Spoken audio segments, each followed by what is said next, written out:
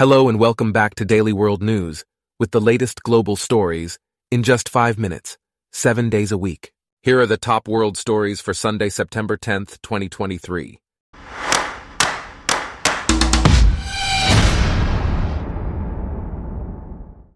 Today's episode is brought to you by Blogcast, your personalized audio feed, available on iPhone and Android.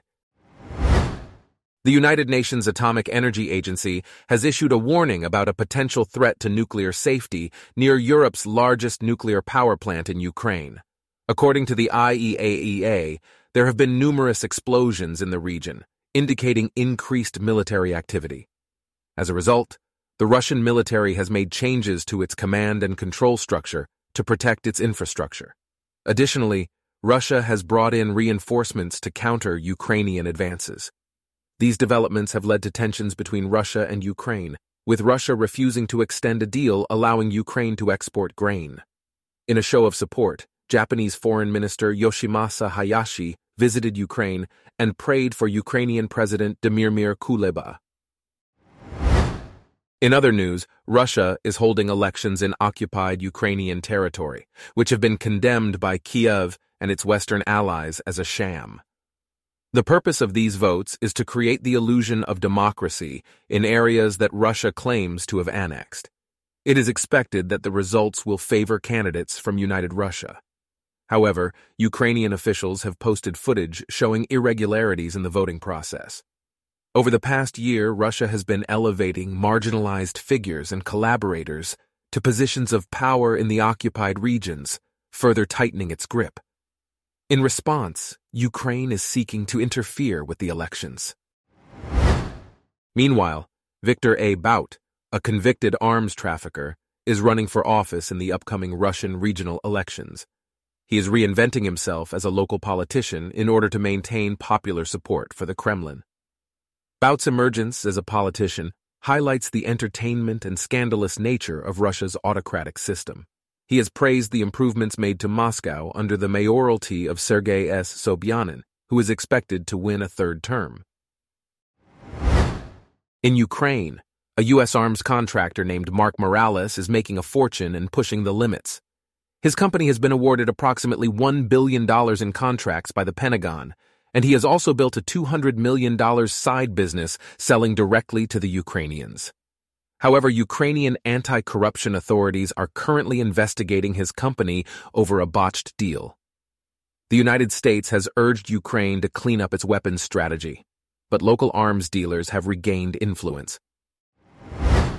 Shifting our focus to international diplomacy, President Biden is scheduled to visit Vietnam and meet with Nguyen Phu Trong, the General Secretary of the country's Communist Party.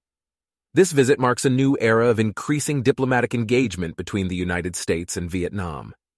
Vietnam is seeking to expand investment from Western countries and balance the threat posed by China. The Biden administration aims to deter Chinese aggression by building closer links with friendly Asian countries. Despite maintaining close relations with China, Vietnam is unlikely to join any anti-China coalition. Meanwhile, Premier Li Qiang, representing President Xi Jinping, has called on the European Union to unite and cooperate against global uncertainties. Li emphasized the importance of providing a non-discriminatory environment for Chinese firms and strengthening dialogue. The EU has grown wary of engaging with China since 2019, viewing it as a partner, competitor, and systemic rival. To manage its dependence on China, the EU has adopted a strategy of de-risking. In a joint effort, the US and EU have announced plans to build an economic corridor that will link Europe, the Middle East, and India via rail and sea. The Partnership for Global Infrastructure Investment project aims to increase trade between India and Europe while also normalizing relations between Israel and the Gulf states.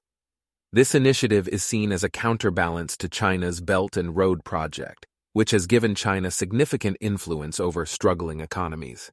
However, details about funding for the project have yet to be determined. Lastly, thousands of climate activists in the Netherlands have blocked a highway in The Hague to protest government subsidies for the fossil fuel industry.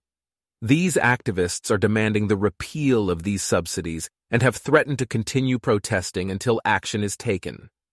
Currently, the Dutch government spends around €37.5 billion per year in subsidies to industries that use fossil fuels.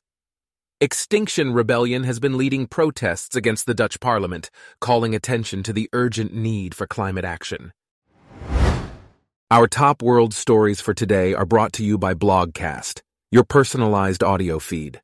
Download the free Blogcast app on your iPhone or Android today.